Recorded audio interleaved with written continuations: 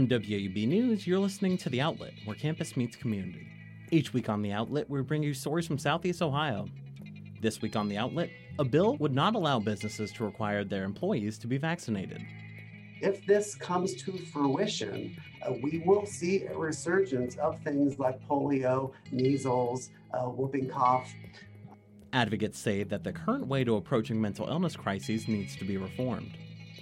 They're away from their family, they're away from their friends, and then their mental health would just spiral downwards. The number of patients that I got into physical altercations with because they were angry and would lash out. These stories and more right here on The Outlet.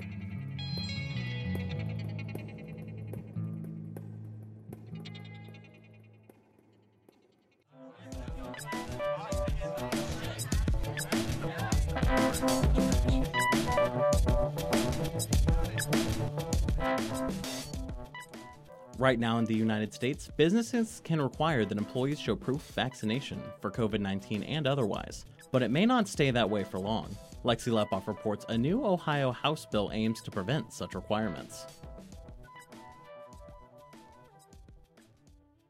Many businesses are hiring as pandemic restrictions are lifted, and some, such as Bagel Street Deli in Athens, are requiring that employees have the COVID-19 vaccine. This has many people asking, is this even legal? In short, attorney Mark Fischel says yes. Right now, in both on the federal and local state level, there are no prohibitions against employers requiring employees to actually be vaccinated as a condition of continuing to work for that particular employer.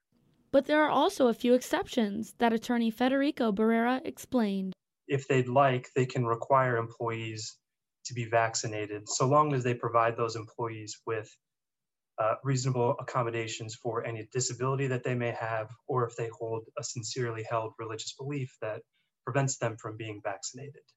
Bagel Street Deli co-owner Megan Meyer said requiring COVID-19 vaccinations is in the best interest of her customers and the overall health of the Athens County community. However, a bill moving through the state legislature would prevent employers from making this decision. Barrera broke down what the bill would mean for business owners. It prohibits an employer from asking questions about vaccination status, from tracking vaccination status, and from requiring employees to be vaccinated. So it would prohibit employers from treating those employees differently because they've chosen not to be vaccinated. The bill has sparked large debate with hundreds of Ohioans testifying for and against it. Dr. Joe Gustato, who serves as the System Medical Director of Infectious Disease for Ohio Health, is strongly opposed to the bill. He notes that it would not only prohibit employers from requiring COVID-19 vaccines, but any vaccine. If this comes to fruition, we will see a resurgence of things like polio, measles, whooping cough, and that would be catastrophic for all Ohioans, especially those with weakened immune systems.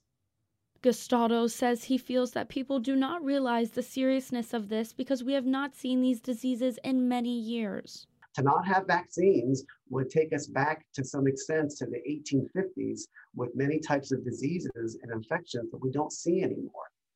On the opposite side of the argument are those who feel it is unethical to not give people the choice to get a vaccine. Physician nutrition specialist Dr. Daniel Weiss supports the bill because he says he feels that the current method of encouraging COVID-19 vaccination is coercive. The unethical part is to just say, you have to do this, we're going to pay your lot, or if you don't do this, you can't travel, you can't have a job. That's coercive. In addition to the coercion, Weiss says he believes it's important for people to know all of the facts in order to make an informed decision on the vaccines themselves. People have to know the pros and cons, risks and benefits with full disclosure. The bill had its fifth hearing before the House Health Committee on Tuesday. The office of Governor Mike DeWine confirmed that he opposes the bill. In Athens, I'm Lexi Lepoff for The Outlet. The Ohio Senate had already passed a bill that said Ohioans could not be forced by employers or schools to take COVID-19 vaccinations. The Ohio House on Thursday added an amendment that extended the bill to include any vaccination that didn't yet have full FDA approval, like COVID-19. Half of Simpson Avenue has been closed for months due to construction, and some businesses along the street are struggling. Reporter Teo Peck Suzuki explains reduced traffic flow and disruptions have created huge costs and drastically reduced revenue for some business owners. The $7 million project to renovate Stimson Avenue has long been overdue. The road was first built in the late 60s and is costly to maintain. It also lacks access for people with disabilities, which the new work will address.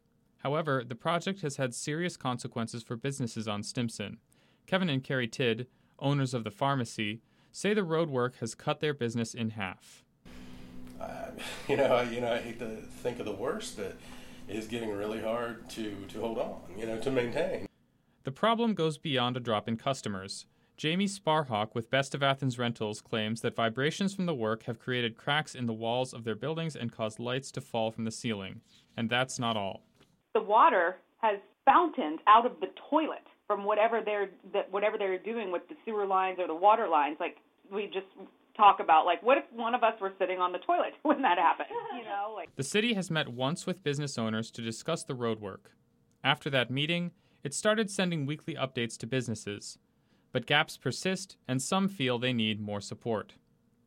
So we're trying to help each other out, but this is it's really starting to look glum. But Mayor Steve Patterson asserts that the project is still worthwhile. Certainly it concerns me with what's going on Stimson Avenue right now as well. But I believe that once the street is completely opened again, it'll have the same flow, if not more, in terms of traffic. Sandy Fan, owner of the restaurant China Fortune, has also seen her customers drop off. But she says she's been managing thus far. So far, we can handle that, or every problem we can do it. Business owners agree that the project, when complete, will be a big improvement, but that's cold comfort to those who are struggling now. Reporting for The Outlet, I'm Teo Peck Suzuki.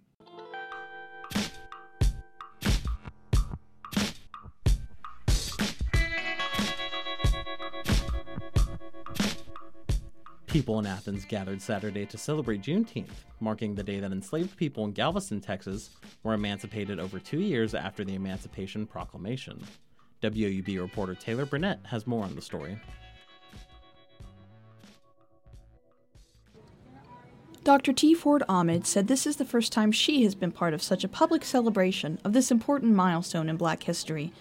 She is the communications coordinator for the Mount Zion Baptist Church Preservation Society and helped organize one of the key events for this year's Juneteenth celebration, which took place just outside the church.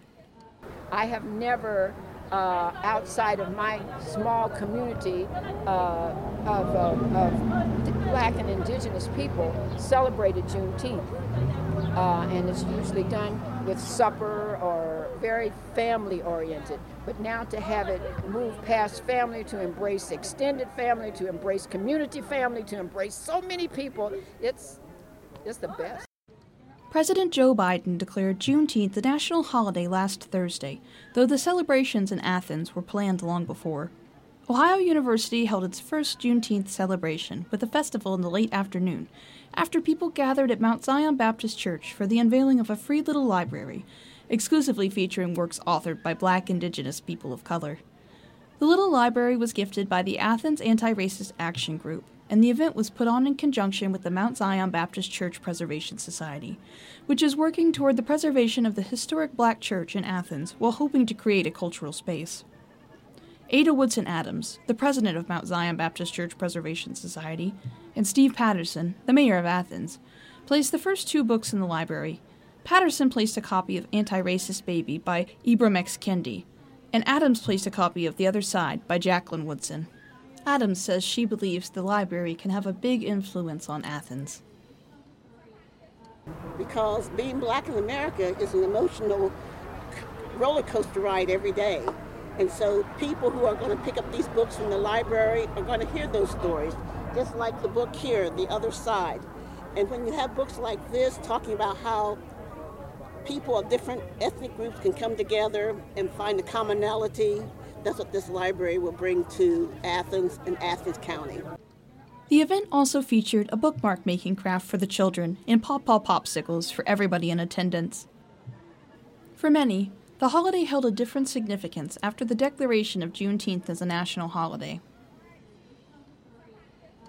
I think it's a wonderful step in the right direction to honor those of us who had been enslaved and one now free, and for the United States of America to recognize that this is a momentous time in American history, not just in Black history, but also in American history. It's saying that we are starting to correct some injustices done in the past. Across town on the south side of the Ohio University Athens campus, people gathered at the Juneteenth festival for food, fun, and remembrance. Students, faculty, staff, and Athens residents danced together, laughed together, and ate together while they celebrated the day. Although the day was full of celebrations, many had hopes that it would serve as a step toward recognition of the issues Black Americans face today, as well as a step towards fixing them. Because we've had so many steps that have moved us forward to becoming a one nation, one people. And then there's a backslide, as they say in the religious community. And then you move a little forward, and then there's another backslide.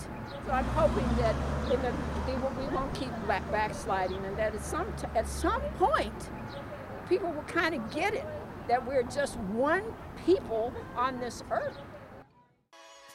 The Outlet will be back right after a short intermission. If you are looking for a way to pass the time on your way to work, WOUB FM broadcasts local, regional, and national news, as well as plenty of genres of music 24 hours a day, 7 days a week. WOUB.org/now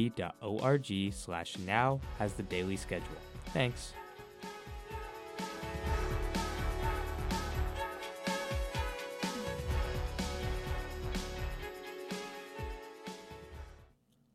A new way to handle an emergency mental health crisis is coming soon to Athens.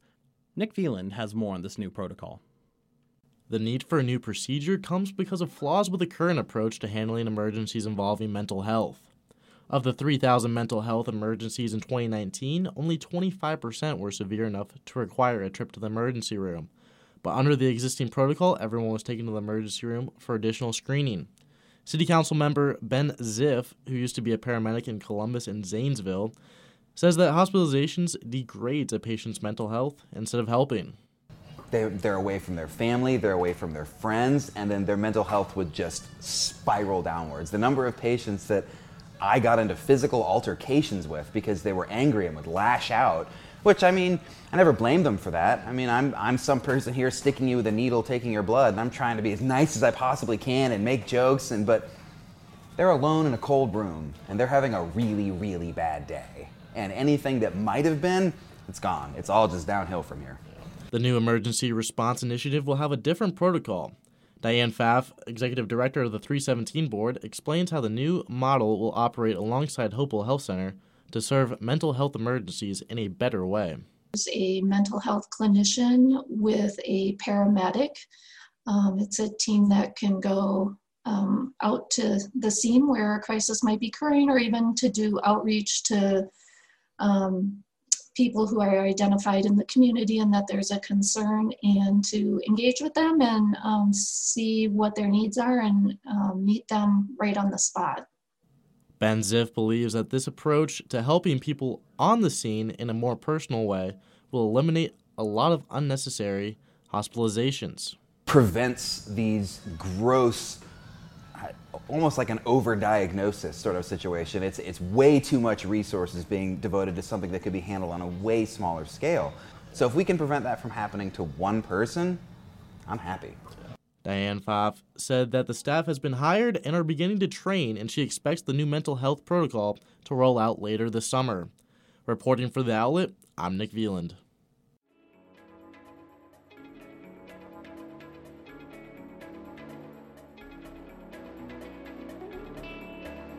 On June 9th, an Ohio House Committee held its second hearing on the High School Education Recovery Act. If passed, it would provide students another opportunity to recover from pandemic-related setbacks. Dylan Tyson reports there's more to the bill than meets the eye.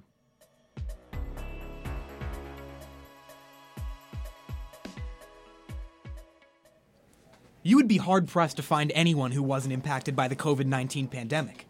Local high schools are no exception. Many have already adapted, strengthening their summer school and online education programs. Athens High School Principal Chad Springer has been a part of those efforts. Our learning loss is large, no different than any other school district. We responded to the pandemic in a way that befitted Athens High School. Now, a bipartisan bill moving through the Ohio House could simplify the academic recovery process by establishing the supplemental school year program. It would allow students at all public high schools to retake classes that they completed during last school year, and those schools would be required to replace students' old transcripts with their new grades. The program could provide a significant GPA boost to all high school students enrolled last year, including those who have already graduated. Springer says for schools like Athens, adapting credit recovery to the supplemental school year program would be simple. We're already doing credit recovery. We would just replace the grade from the prior year. Yet the bill is raising several questions among school administrators. Here's a scenario. Let's say several students want to repeat most of their recent classes, and therefore they have to delay their graduation. How are schools expected to maintain building capacity or staff and scholarship availability? And what about athletics for fifth-year students? Barbara Shaner, advocacy specialist for the Ohio Association of Secondary School Administrators, brought these concerns to light at the latest committee hearing. It creates a few, what we think is maybe unintended consequences for either other students or the districts themselves. In her testimony, Shaner also raised concerns regarding the availability of scholarships and other financial resources. Still, a lot of the power is left in the district's hands. They have the final say on who can retake a class and what they can retake. For example, school boards can regulate how many classes a student could repeat, whether a student had to have failed a class to be eligible, or if enrollment can affect a student's graduation date. But which classes should be offered? Will students who were truant last year be eligible? The questions facing administrators like Springer are numerous. If this bill does pass, you'll have the area superintendents meet to have a discussion and determine how does this apply in as a greater Athens area, meaning Athens County. Yet Shaner knows that this power would raise further challenges from outside sources. Our organization always favors discretion at the local level to make the best decisions possible, but we think that there's going to be pressure from a range of interests on those decisions that they would be making. And most notably, that concern exists in regard to athletics, due to a special provision within the bill. If a student did not graduate on time, they would be allowed to play for one additional year. And there are mixed feelings about that. Would schools urge their star athletes to stick around for an extra year? Or would that inhibit fair access to playing time and valuable scholarships for current students? Shaner, for one, reassures that most school districts have had no shortage of athletic opportunities. They might have been pushed out to a different time or maybe shortened, but there were athletics that occurred. So in most cases, it's not as if the students actually missed out on being able to play sports. If the bill does pass, students will have 30 days to petition their school districts for a spot in the program. Yet the start of next school year is only a couple months away. Schools are already creating master schedules, considering employment and implementing resources.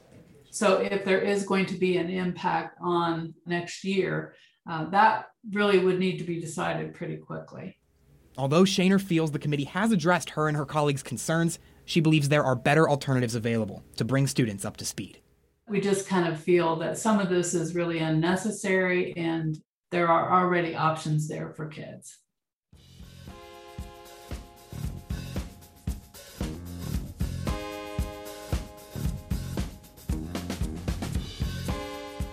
The former Pioneer Elementary School overlooks the city of Zanesville, though it now hosts a different kind of student. WOUB reporter Taylor Burnett returns with this story. The Pioneer School Community Arts Center houses an array of artists perpetually honing their crafts, from ceramics to painting to music and more. Wayne Savage, the center's caretaker and curator of its featured exhibitions, is also an artist himself. The premises, the building lends itself to the creativity. We have wheels and we have kilns and we have easels and we have most anything you need to create art. Artists can rent a range of spaces for both living and working, from basement art studios to studio apartments. The front of the building faces the cityscape of Zanesville, while the back faces a serene view of nature. In the basement is a vintage space resembling the former elementary school for lounging and studio space. On the first floor is a bright, sunshine-filled gallery, while the second floor features the living and work spaces for the artists in residence. Savage himself lives in an apartment on the first floor, just off of the gallery. The work-life balance can be challenging, Savage said, having work, quite literally, outside his front door. For some, like Brian Smith, a musician and artist who lives in the building, having work in his apartment just down the hall from each other serves as an added convenience. Smith often dreamed of living and recording music in the old school after it was turned into an arts center. I love this building. I love this, where it's at, positioned up above the school. The view is so amazing. It's worth part of your rent here. Other artists in the building include Christopher Cassidy, who lives with his 5-year-old son Etzel. The two have a piece depicting an owl made from dried paint in the gallery together, representing the time they have spent as father and son. For Cassidy, living at the center isn't just about his own development as an artist. To have the ability as a young person to work out that imagination and meet different people, perspectives here at the center, it's beautiful. It's a very wonderful privilege. Looking toward the future, Savage said he hopes to create more art classes for people in Zanesville to come and create. Artists, he said, are a community apart from the general public who can benefit from having their own space. But we're a select group that loves to be creative and think outside the box and do fun things and get together and put on great shows. And it's an honor to be part of that.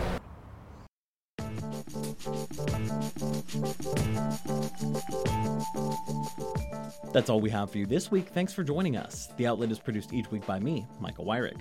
We're edited by Aaron Payne and David Forster. Adam Rich is our technical assistant, and our theme music is performed by Ryan Gabos. Subscribe to The Outlet on SoundCloud or find us online at woub.org. You can also find us on Twitter at outlet_WOUB and Instagram at WOUB_outlet. We'll be back next week with more stories from Southeast Ohio. Later.